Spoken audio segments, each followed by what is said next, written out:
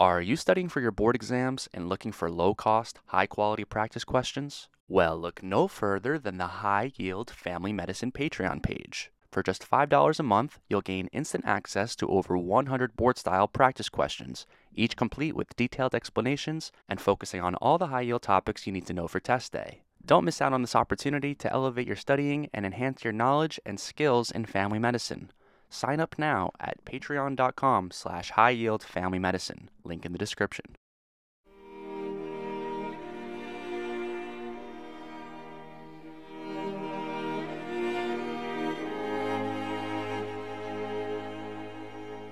Hello, and welcome to episode 6 of the High Yield Family Medicine Podcast. In the last few episodes, we did a deep dive on labor and delivery, discussing everything from the stages of labor, fetal heart tracings, and several of the more commonly seen pathologies that you may expect to see either on your rotations or on your exams. Today, we're going to continue on that path as we discuss all the high-yield things you need to know about when it comes to postpartum care and contraceptives. Quality postpartum care is essential for every woman who has recently given birth, including women who experienced miscarriages or stillborns. All women should have multiple visits with their provider within the first several weeks after delivery to manage chronic medical conditions such as diabetes or hypertension, assess social and psychological well-being, give anticipatory guidance about caring for a newborn, which we'll discuss in detail in a future episode, discuss birth spacing, and finally, work together to determine if contraception should be used, and if so, which type. Contraceptives are a big topic, so we'll spend a lot of time going over the variety of options in this episode because they tend to be highly testable. So without further ado, let's begin our discussion on postpartum care and contraceptives. Although the several weeks following birth may be filled with joy and excitement for many, this so-called fourth trimester can be extremely challenging for new mothers and other family members alike. Lack of sleep, hormonal changes, difficulty with breastfeeding, physical pain, and not to mention all the psychological and social changes that can come together and make life really difficult during this time. Therefore, postpartum office visits should always include a discussion on emotional health and to screen for postpartum depression using a standardized screening tool. A few definitions to be aware of. Baby blues is the name given to a brief period following childbirth with symptoms that resemble postpartum depression, including mood swings, anxiety, sadness, crying, irritability, trouble sleeping, trouble eating, etc. Postpartum depression, on the other hand, is more severe than baby blues and tends to last longer, up to several months. Some features of postpartum depression are being withdrawn from family and friends, lack of interest in things they used to enjoy, difficulty bonding with the baby, feelings of hopelessness, and or thoughts of harming themselves or the baby. Postpartum depression should be treated with antidepressants like SSRIs, and if there is concern that either the mother or the baby is in danger, then they should be separated and a psychiatric evaluation should be given. And now, a quick question for you. Is it safe to breastfeed while taking SSRIs? The answer is yes. It is generally safe to take SSRIs while breastfeeding, especially ones like sertraline or paroxetine. So in summary, baby blues are less severe and last a couple weeks, while postpartum depression is more severe and can last several months if left untreated. There is also postpartum psychosis, which is much more rare than baby blues or postpartum depression, yet remains a highly testable topic, so let's briefly discuss it here. Postpartum psychosis is when symptoms of psychosis manifest after giving birth, and it will look very much like the symptoms of schizophrenia except for the time frame. Often, test questions will describe a woman who, shortly after giving birth, begins to experience bizarre delusions or hallucinations, such as believing her newborn baby is possessed by the devil or communicating with aliens or something along those lines. The next step here is to separate the mother from the baby for safety reasons and have the mother psychiatrically evaluated with treatment usually consisting of antipsychotic and or anxiolytic medications. In terms of general health maintenance, it's important to follow up with any chronic conditions the patient may have, including diabetes or hypertension. If the mom had gestational diabetes during her pregnancy, it's important at some point to repeat a glucose tolerance test, which, if you'll remember from our episode on prenatal care, is the test where they measure blood glucose levels 2 hours after consuming a 75-gram glucose solution.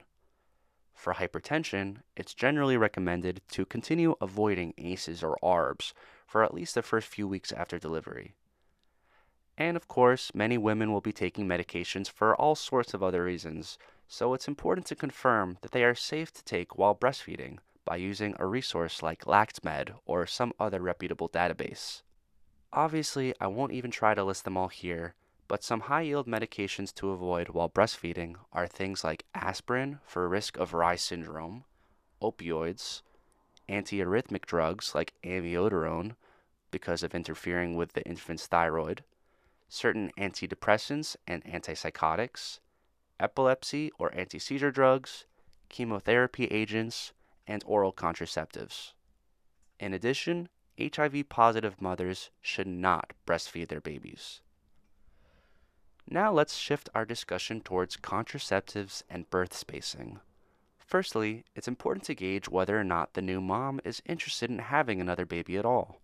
If they are, they should be advised to avoid becoming pregnant for at least 6 months, and perhaps even up to 18 months in some cases. This is because there are health risks in becoming pregnant again so soon, and it is advisable to get the body back to proper health before trying again.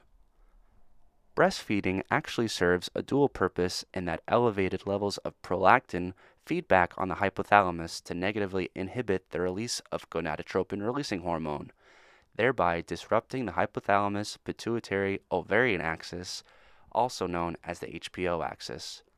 This method of contraception is dependent on the frequency and intensity of lactation. Therefore, if other supplemental nutrition sources like formula are used at least 10% of the time, then the efficacy rate of this breastfeeding method of birth control will wane.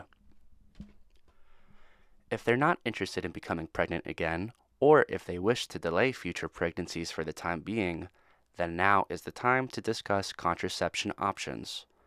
The history of contraception use is fascinating in its own right, but for now, let's just go over the stuff I feel is most relevant and break down each of the modes of contraception, as well as some pros and cons for each. The first one we'll discuss is the only medication I could think of, which is known world over as simply the pill. The most common formulation of the pill is a combined estrogen-progestin capsule that functions by interrupting the normal menstruation cycle, thus inhibiting ovulation. And between the estrogen analog or the progestin, do you know which component of the pill is actually responsible for inhibiting ovulation? That's right, the answer is progestin. Progestin is the name we give to a group of compounds that resembles progesterone, and the way progestin functions in oral contraceptives is by a negative feedback system in the hypothalamus which suppresses the release of gonadotropin-releasing hormone or GRH. By suppressing GRH, you are also lowering the amount of luteinizing hormone and follicle-stimulating hormone that is secreted by the pituitary. And another question for you, which hormone, is it FSH or LH, which is released in a big pulse on day 14 of the menstrual cycle, which triggers ovulation? That's right, it's LH. So in summary, progestin acts on the hypothalamus in a negative feedback system to suppress the release of GRH, and without GRH, you don't get the LH spike from the pituitary to act on the ovary and trigger the release of an egg. As we hinted before, this system, known as the HPO axis, is the main target of progestins in order to prevent pregnancy. In addition, progestin also acts directly on the endometrium to make it less hospitable for incoming sperm to come in. So, if progestin is doing all of these amazing things by itself, then why do we add estrogen to oral contraceptives? Well, it's because estrogen acts in this case by regulating bleeding. This will make sense if you think back to that wonderful chart we all saw in our first year physiology class demonstrating the menstrual cycle and how various hormones affect the endometrium. If you'll remember, at the end of the cycle, levels of estradiol and progesterone drop, followed shortly by menses. Combined OCPs mimic this cycle by giving 21 days of active pills followed by 7 days of placebo pills, whereas progestin-only pills don't have a placebo week and consequently have a higher rate of irregular bleeding. Estrogens do carry risk, however, as estrogen-containing OCPs should not be given to women who are smokers over 35 or have a personal history of or genetic predisposition to blood clots. There are also combined estrogen-progestin skin patches which have similar efficacy rates and risk profiles as compared to the pill. Hormonal contraception is also available in many other delivery methods. A progestin called depot-medroxyprogesterone, also known as DMPA or simply Depot, can be injected either intramuscularly or subcutaneously and have similar efficacy rates as OCPs. Since it is progestin only, it does have irregular bleeding associated with it, but the symptoms usually tend to improve over time. A benefit to DMPA injections is that it only needs to be administered once every few months, making compliance much easier. The only downside to DMPA is that it's the only temporary form of contraception that takes a long time to get out of the system if the patient wishes to become pregnant again, likely because the compound stays embedded in the fat for a long time, thereby suppressing the HPO axis for an extended period. Next, let's discuss IUDs. IUDs, or intrauterine devices, are devices that a doctor can insert through the cervix to be kept for years within a woman's uterus to prevent pregnancy. There are two main types of IUDs, hormonal and copper. Hormonal IUDs use a progestin called levonorgestrel and act similarly to other hormonal options in that they disrupt the HPO axis with the added benefit that they could remain in the woman for up to 5 or more years. Copper IUDs leave the HPO axis intact, allowing menstruation to occur as it naturally does. Copper IUDs act locally as a spermicide and irritate the endometrium, preventing implantation from taking place. One major drawback to copper IUDs is that they tend to cause lots of bleeding, so they should be avoided in women who are already heavy bleeders. And importantly, IUDs cannot be used in women who have any anatomical uterine abnormalities, as the IUD may become malpositioned, leading to pain, bleeding, or ineffective contraception. And the last thing to be aware of for IUDs is that ectopic pregnancies are about 3 to 4 times more likely to occur in women with IUDs versus women without IUDs. This is thought to be because of bacteria that is introduced into the uterus during IUD placement, which can then go on to seed the fallopian tubes and cause inflammation and fibrosis, disrupting the usual rhythmic movements of the fallopian tubes, resulting in ectopic pregnancy. Test question writers will try to trick you and present a case that walks, talks, and acts like an ectopic pregnancy, but they'll throw in the presence of an IUD as a way to try and sway you from any sort of pregnancy-related complication that might be going on. Don't be fooled here, and always rule out ectopic pregnancies with a urine beta-HCG test and an ultrasound. On the topic of long-acting reversible contraception, there is also a very small implantable rod that can be placed subdermally in the arm and will slowly release the progestin etanogestrel into the body for up to 4 years. This method of birth control seems to be the single most effective method in reversibly preventing pregnancy and has very few contraindications. Similar to other progestins, etanogestrel will inhibit ovulation via negative feedback on the hypothalamus, while also acting locally on the uterus to induce thick cervical mucus secretions, making the environment inhospitable for incoming sperm. And like other progestin methods, bleeding can become irregular after starting its use. The same progestin in implants, etanogestrel, can also be found in combination with estrogen as a vaginal ring product, which can be inserted in the vagina in order to prevent pregnancy. The combined estrogen-etanogestrel vaginal ring functions similarly to other combined hormonal options and should be kept inserted for 21 days, then removed for 7 days as a way to mimic the placebo week in OCPs. And similar to other combined hormonal options, the risk of blood clots in insertable rings tends to be comparable to that of other estrogen-containing options. Next up, condoms and diaphragms are straightforward physical barriers often imbued with topical spermicidal agents or pH modulators that can kill or weaken sperm motility. The added benefit of condoms is that they can also protect against STIs and HIV. However, diaphragms and every other method of contraception we've discussed do not. Fertility awareness methods, such as basal temperature monitoring or the pull-out method, are other ways of avoiding pregnancy, but the risks here are inherently user-dependent. When all else fails, let's discuss emergency contraception. The most effective emergency contraception is actually to insert a copper IUD within 5 days of unprotected intercourse. Alternatively, there are medications available either over the counter or by prescription, which are effective in delaying or blocking ovulation.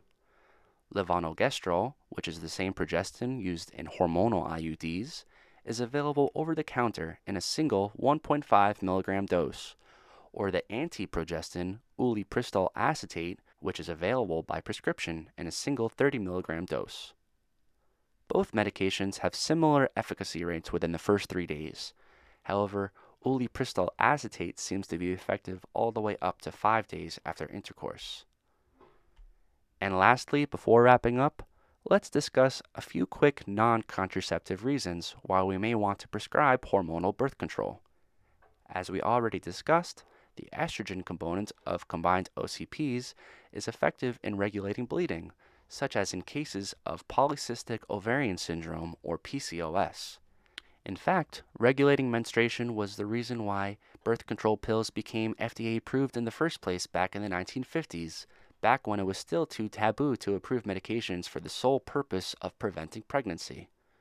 In addition, estrogen is very effective at increasing levels of hepatic sex hormone binding globulin, which reduces free testosterone in the blood, thereby alleviating androgen-sensitive conditions such as hirsutism and acne.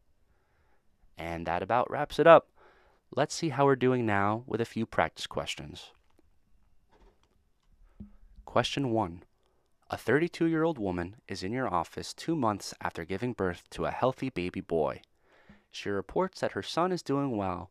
However, she expresses difficulty in handling all the new life changes and often finds herself crying and feeling hopeless. She feels exhausted most days and has a poor appetite. She was previously an avid gardener, but has now stopped gardening entirely. When asked about family and friends, she says that she no longer enjoys seeing anyone who comes to visit. She denies any hallucinations or delusions, and denies ever having thoughts of harming herself or the baby. Which of the following is the most appropriate next step in management? A. Recommend a trial of sertraline to treat her postpartum depression.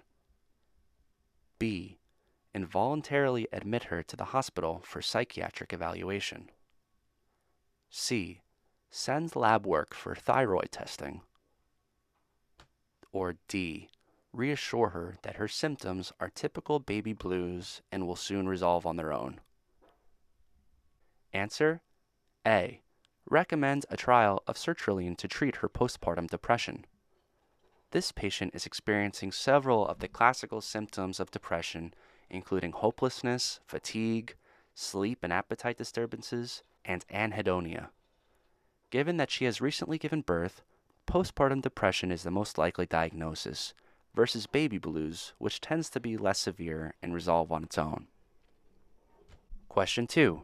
A 36-year-old woman with a BMI of 30 is in your office 2 weeks after giving birth to a healthy baby girl. She is a current smoker, but says that she did not smoke during her pregnancy and also reports a personal history of heavy bleeding during her menstrual cycle. She states that she would like to become pregnant again, but not for at least another 2 years. When discussing contraceptive options, which of the following conditions would be a contraindication for prescribing combined OCPs? A. Her BMI. B. Her age. C. Her smoking status. Or D. Her personal history of heavy bleeding. Answer C. Her smoking status. Although high BMI may lower the efficacy of OCPs, it is not a contraindication to initiating OCP therapy. Heavy menstrual bleeding would not be worsened by OCPs, and in fact, the estrogen analog in the pill would actually help to regulate her bleeding. One of the biggest risks of combined OCP therapy is blood clots. Therefore, combined OCPs are contraindicated in women over 35 who are smokers, as well as any other predisposing factors, such as a personal prior history of blood clots. Question 3. A 32-year-old woman comes to your office because she would like to become pregnant. She received her last dose of depot medroxyprogesterone, or DMPA, about 3 months ago. Which of the following is the most appropriate next step? A. Explain to the patient that becoming pregnant may be difficult for the next several months due to the long-acting effects of DMPA. B. Recommend 1 dose of the antiprogesterone medication ulipristal acetate to reverse the contraceptive effect of DMPA. C. Recommend against becoming pregnant for at least 1 year since the last DMPA injection due to its teratogenic effect. D. Order a pelvic ultrasound before recommending that she try to become pregnant. Answer A. Explain to the patient that becoming pregnant may be difficult for the next several months due to the long-acting effects of DMPA. DMPA is an injectable progestin that can exert its contraceptive effect for months due to its ability to store within the fatty tissues of the body, and it is not a known teratogen. Ulipristal acetate is an antiprogestin that has use in emergency contraception and is not indicated in this scenario, and pelvic ultrasounds are not typically part of preconception planning. Question 4. A 25-year-old woman with a BMI of 35 presents to your office with a 6-month history of acne, excessive hair growth, and irregular vaginal bleeding. You order a pelvic ultrasound and discover that she has multiple large ovarian follicles bilaterally, as well as a bicornuate uterus. As you discuss treatment options with her, she agrees to try birth control in order to regulate her cycles, but she asks if there's anything she could take other than pills. Which of the following is the most appropriate option? A. Depot medroxyprogesterone, or DMPA. B. Levonorgestrel IUD. C. Copper IUD. Or D. Estrogen-containing hormonal skin patch. Answer D. Estrogen-containing hormonal skin patch. This overweight woman with acne, excessive hair growth, and irregular vaginal bleeding fits the classic description of PCOS.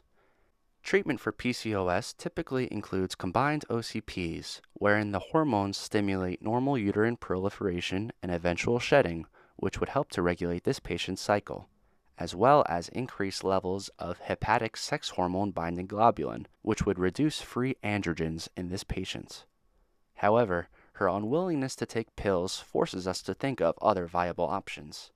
DMPA is not appropriate in this case as it tends to transiently worsen bleeding. Plus, it does not contain any estrogen analog, which would help in lowering androgen levels. Copper IUDs do not serve a purpose here either, as they tend to increase bleeding, not regulate it. And not even hormonal IUDs are appropriate in this case, due to the incidental finding of a structural uterine abnormality. Therefore, the only correct option here is an estrogen-containing hormonal skin patch.